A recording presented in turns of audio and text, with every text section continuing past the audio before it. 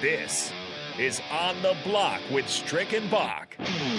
Nebraska Basketball Hall of Famer and 9-year NBA vet, Eric Strickland. Strickland for three! And you're going to go out of here as the Big 8 tournament champion. 93.7 The Ticket veteran and Creed stan, Jake Bakoven. I love that band, Creed. Coming at you live from the Coppel Chevrolet GMC studios in the heart of Lincoln, America.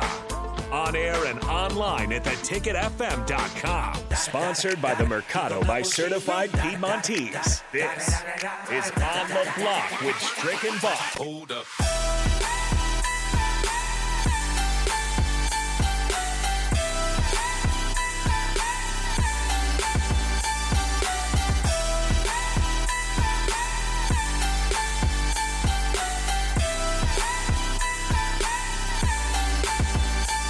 We're happy to have you with us for another week of fantastic sports coverage here on the block on 93.7 The Ticket. I'm Jake Bakoven, and we are awaiting Eric Strickland as he settles in from wherever he may be. He's got a travel day as he heads down to NBA Summer League. I believe it will be in Vegas. They have several different destinations, different host sites for Summer League, and I believe that Strick will be down there for the Vegas portion of that. So we'll be excited. Maybe have him, I don't know what it'll be. Maybe in front of some casinos or on the basketball court there. I'm excited to see when he joins what will be the case there. Plenty to break down today, so we'll check in on some of the Husker connections in NBA Summer League. Guys like Delano Banton and Bryce McGowan's have played a few games and stood out in a few games. Drya Horn, Teddy Allen, Trey McGowan's, some of the other connections that are there in Vegas and getting ready to go for NBA Summer League. We also have Steve Sipple join us about 5:25. Of course, shootout it was Strick as usual. But right now we're pleased to be joined by our man Eric Strickland out there in Vegas. I believe. Can you hear us, Strick? Yeah, can you hear me? Yeah, we can hear you too. Are you in Vegas yet? Or are you? Is this the travel day? I'm actually going to be boarding a plane quite shortly. Okay. So yeah, it's coming up. Right now, I am not. I'm still in my place. Okay. Tied up right now, but I'll be heading out probably within an hour, heading to the airport.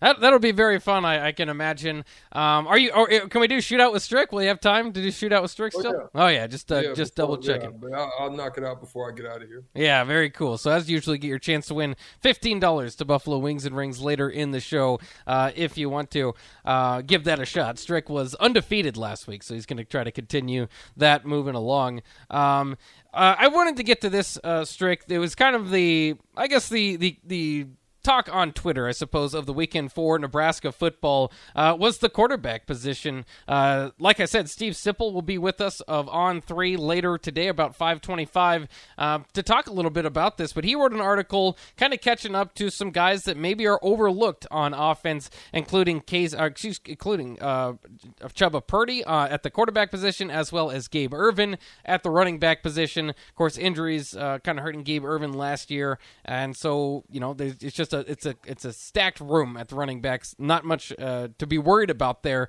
But at quarterback was really where the conversation took off, because it was just quoted, Chubba Purdy was, of saying, hopefully it's a fair competition and whoever competes and does the best gets the job. It's kind of funny how reporters or just fans in general run away if you say a word slightly different than what they feel like probably should be said. I think just because he said hopefully it's a fair competition, that kind of started getting things moving on Twitter for people and in the Huskerverse, on message boards and stuff like that, to get talking about whether this job should be kind of a complete competition, or maybe should it be handed to Casey Thompson. There's people bringing up the Joe Gans, Sam Keller quarterback battle back in 2007, where Sam Keller was scout team MVP, and at one time, very briefly, but a Heisman hopeful, maybe for a half, as he almost beat USC. It was basically the Alabama of that day. They ended up losing that game, and things went awry for him. Rudy Carpenter took the job. He transfers to Nebraska, but again, wins scout team MVP. Joe Gans, kind of a two-star recruit that they just kind of threw in as a good backup. But the stories going back to that year is that Joe Gans basically looked better in fall camp. A lot of the players kind of felt like he should have won that starting job, but they went with Sam Keller.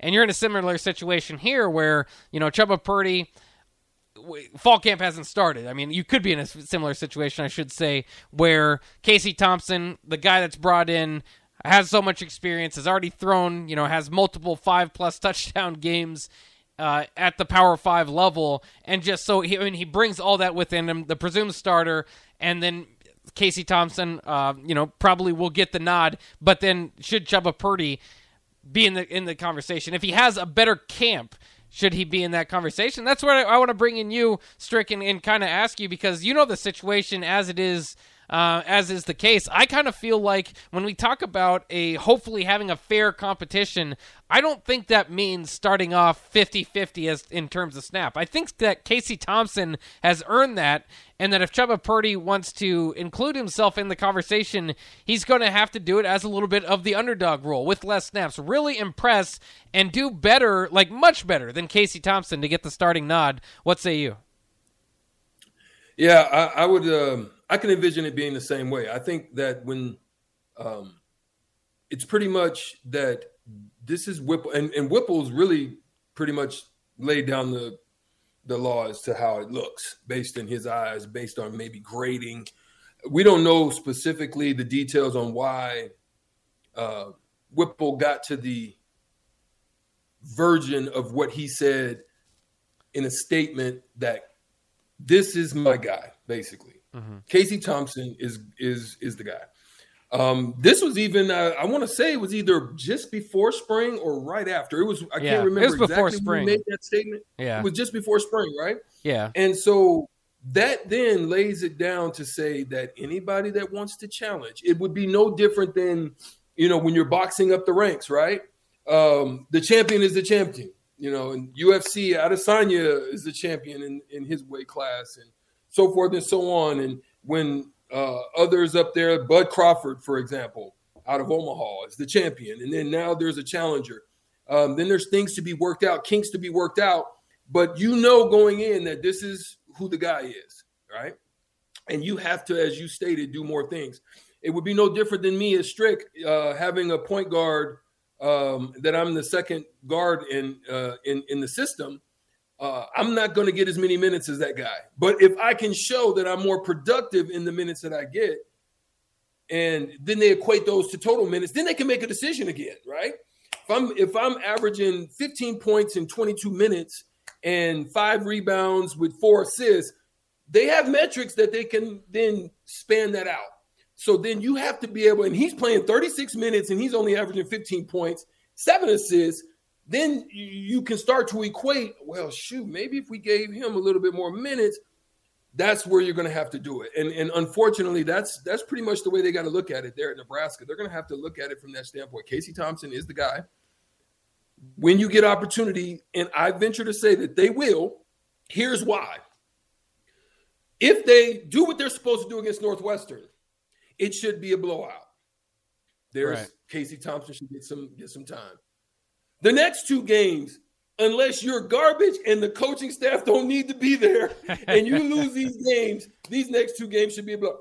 There's an opportunity to basically show and prove what you can do with specific quarter that you're given, or with specific minutes, or with specific snaps, or whatever the case may be in that instance. That's your opportunity, and it's got to be perfection.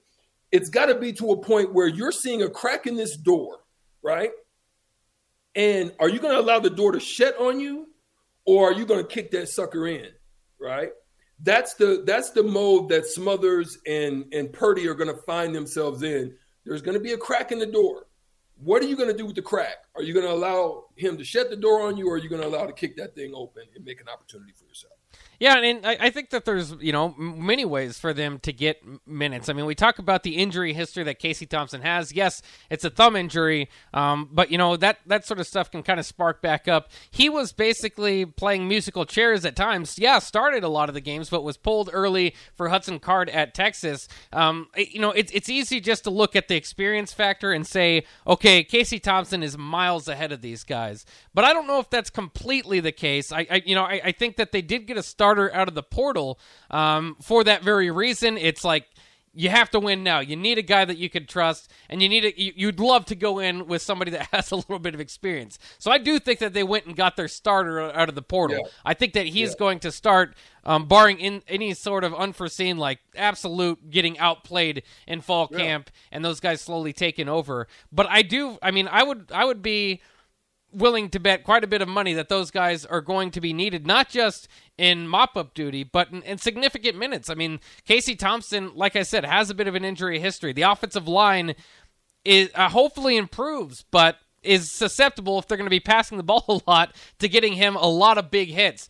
And then there's the other thing, just game plans. And I know sometimes you're getting stuck in this idea or this world of like, if this guy gets pulled, then it's the end and the next guy is going to be the starter. Sometimes it's beneficial just to take a guy that's struggling, put him on the sideline for a series or two so he can calm down, breathe, see what's going on.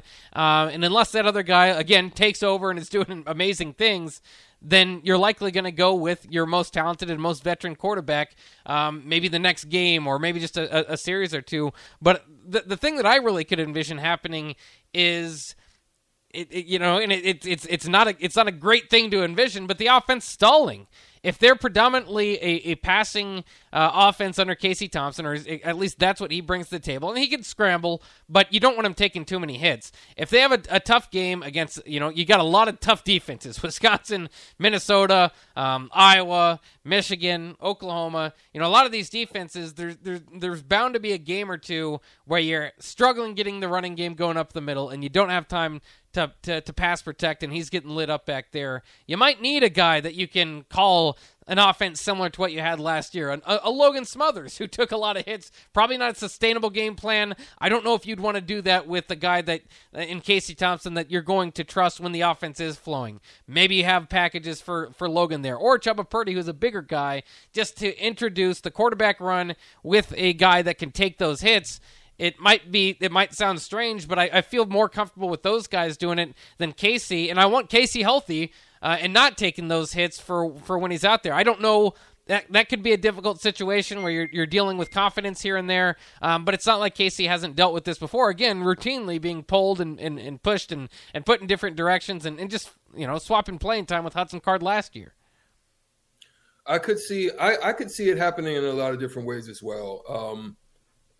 I can envision even Whipple having a sit down with Casey Thompson and having discussions about the fact that you're getting 2 quarters, and they have what they call KPIs, which is the way that a person works in that specific area that they're needing to meet goals, whatever, right, or whatever the case may be, right? So they can set these specific goals, so to speak. All right, they're going to know how many run plays they're going to get, how many pass plays they're going to get. Here's where we want your percentage to be in these 2 quarters that we know you're going to have. Here's what your production has to be. We want you to average over a certain amount per catch based on these certain plays. There's all these things that they can set, right? If you come short of that, we're going to, in the third quarter, not in the beginning of the third quarter, but at some point in the third quarter, we're going to give the number 2 man a shot and see what they do for. They're going to get 4 play sequences, right? Or 3 play sequences if it works out in the quarter. And then depending on what happens, we'll come back to you in the fourth quarter and see if we can agree. They can have those discussions. And that way it sets the parameters of how they're going to deal with the quarterback situation so that there's understanding and you can't be frustrated. So if I'm Whipple and I'm the coaching staff, that would be the discussions that I'm having if I have plans to be able to use and utilize the other assets that I have on the team. That's kind of the way that I would do it. I would prepare it with some way to where he can see that if he doesn't come short of that, or if he comes short, but it also challenges him to do beyond what those metrics are. So that way, then it also says to the other quarterbacks, yo, he's balling. Keep rolling. You know what I mean? Anybody that's out there, to include and change the sport in basketball, if I was a starter and a guy came in, like Shoot, at the time, I think I was starting and Steve was coming off the bench, Steve Nash. If Steve was hot or Robert Pack was rolling and they're dropping dimes and the team is flowing, man, I'm sitting back. I'm the biggest cheerleader. Let's roll until it stagnates, right? That's the way it's probably got to be. And that's the way you've got to prepare your staff and your quarterbacks or your running backs or your receivers, that we're going with the hot number. And that's just how we've got to win. And if you're not cold, it's okay. Take a seat. You're going to get another opportunity. We're going to bring you back, but let's see what these cats can do.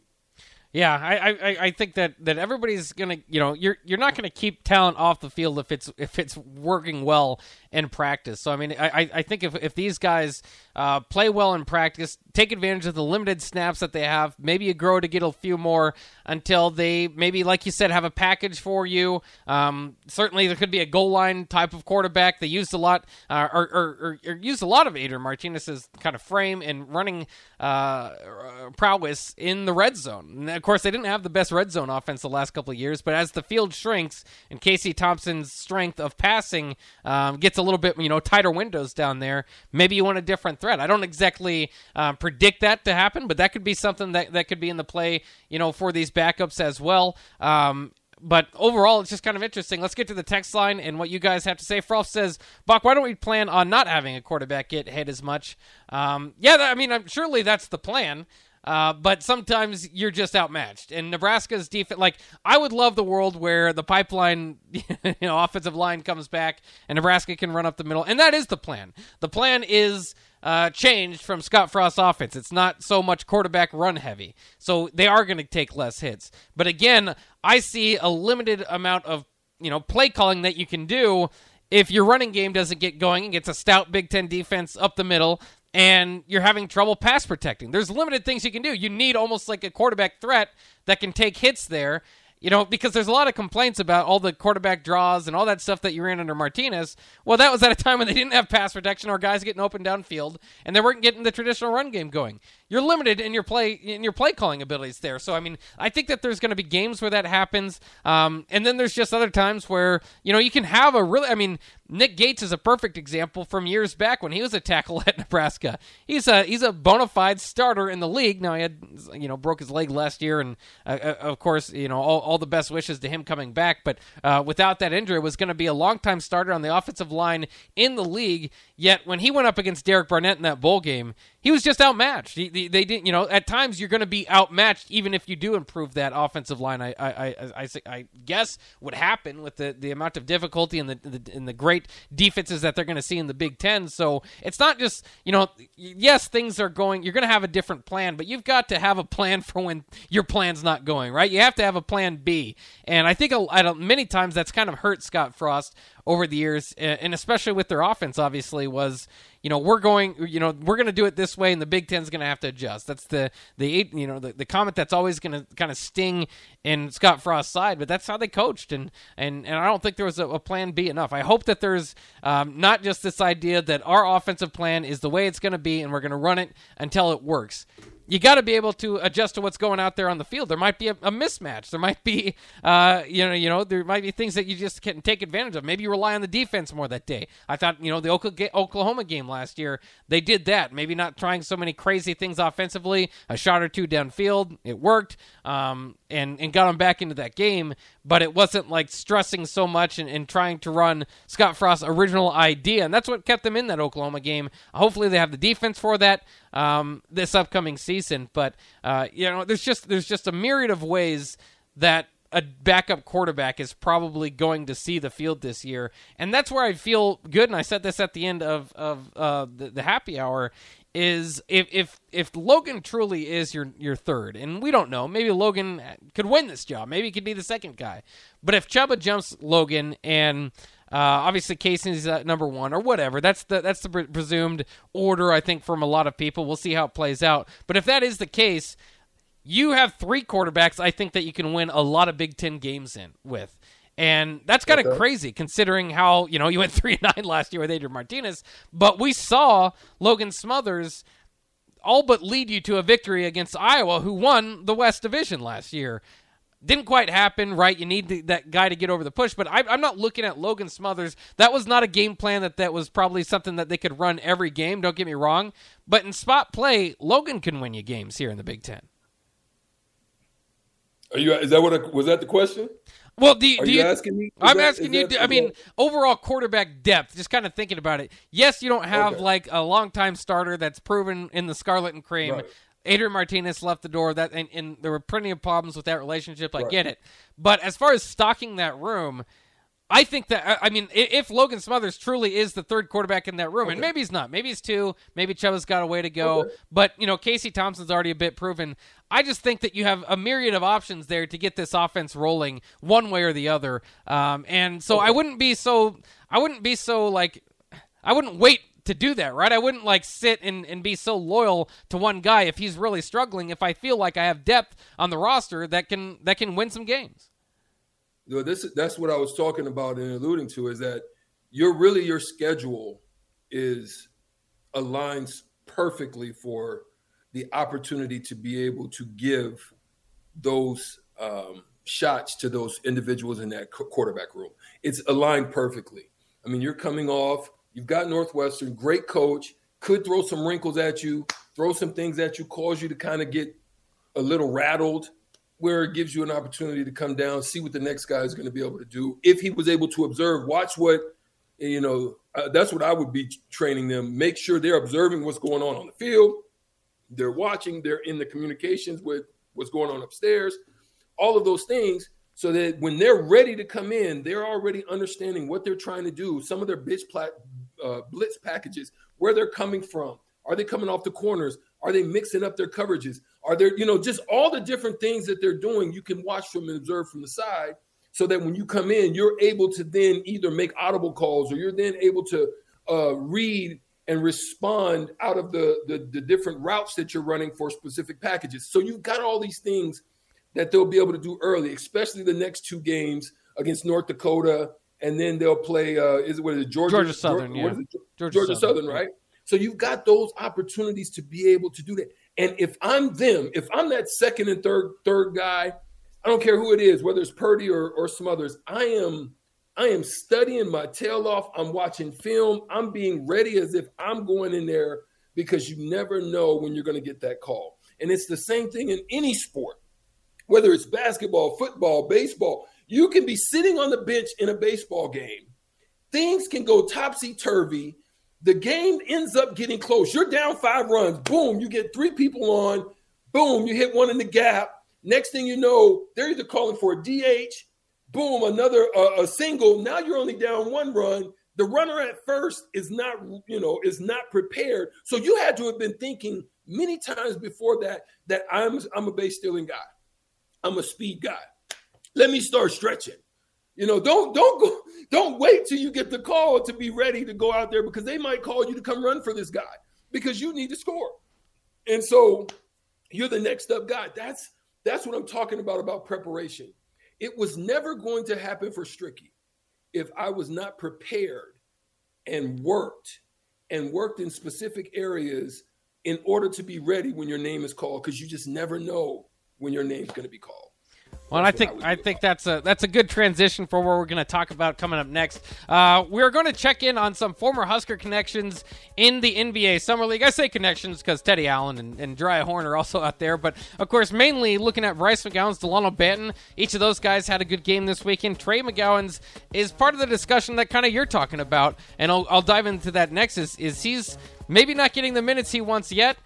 We kind of know his situation. He's got to be prepared to take advantage of it if he gets the opportunity. So hopefully you'll see it live out there in Vegas. So we'll see. Can't be pouting. There we go. Can't be pouting. You gotta be smiling and ready, baby. We'll take a quick break. Talk NBA Summer League coming up next year on 93.7 The Ticket.